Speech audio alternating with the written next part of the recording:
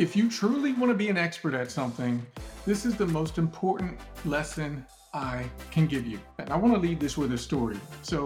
If you don't know, my previous career was in law enforcement, and it just so happens I was on a tactical team, a SWAT team, for about 15 years. And one of the best lessons I learned was from my first team leader, because after every mission we would go on, you're talking about a group of anywhere from 12 to 15 SWAT operators, depending on the year. Every time we had a mission, whether it was an unexpected hostage situation or a pre-planned operation, whenever we were finished, when everything was done, our team leader always made us do the same thing. We had to go somewhere privately as a group, sit in a circle, and one by one, we had to explain exactly what we experienced during the operation, before, during entry, and after everything was done, from start to finish. Where we were, what our assignment was, what happened, what we saw, what we heard, what we felt, and give our perspective on the operation. Even though everything went according to plan, we would do that one by one. And yes, it took time. And yes, sometimes it was annoying, because most of the times when these operations happened, it would be somewhere between midnight and 5 a.m.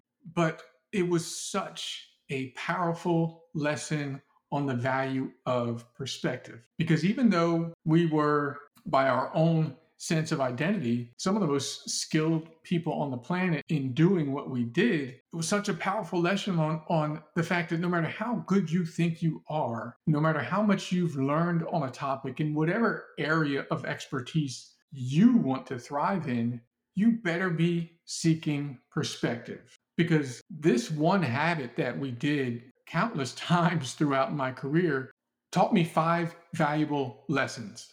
Number one, just because somebody sees something or has a perspective about something that's different than yours, it doesn't mean one of you has to be wrong. You could just have different perspectives on the same situation. The second thing is, even when you think everything is going just fine, it doesn't mean somebody close to you isn't having a different experience. Number 3, leveraging perspective of those around you who are committed to the same type of goal is a powerful recipe for improvement, because number 4, micro adjustments can be more valuable than big changes. I'm going to say that again. Number 4 is micro adjustments, meaning small changes, small adjustments, can be way more powerful than big changes. And number 5, being an outstanding leader is not about telling people what happened or telling people what's going to happen. It's about creating and facilitating an environment where they can discover those answers without you saying a word. That's leadership.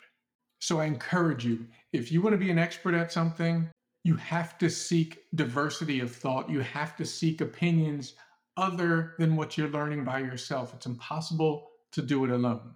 And it's such a powerful leadership lesson, because as leaders, we have to encourage diversity of thought more than we encourage unwavering compliance. Because your job as a leader isn't to get people to listen to you. It's to empower people to be better today than they were yesterday, and better tomorrow than they will be today. That's our job as leaders. That's our job as individuals. Always be seeking perspective other than your own. Leave a quick comment below. Let me know how you've been able to be more successful than you were by gathering perspective from someone other than yourself. I'd love to hear how you feel about this lesson and how it has helped you out in the past. Leave me a comment below. Did you like that episode?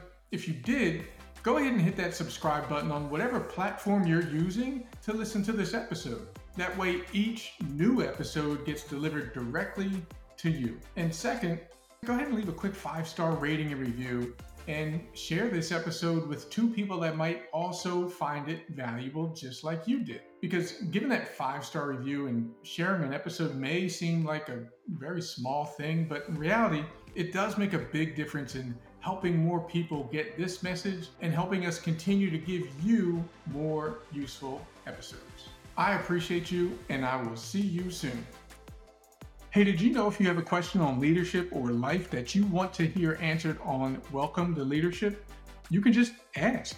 Just send me a text message to 239-217-7434.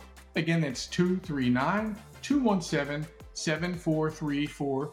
Or just head over to aaronkeithhawkins.com and hit the podcast question tab and send me your question. You just might hear your question answered on an upcoming episode.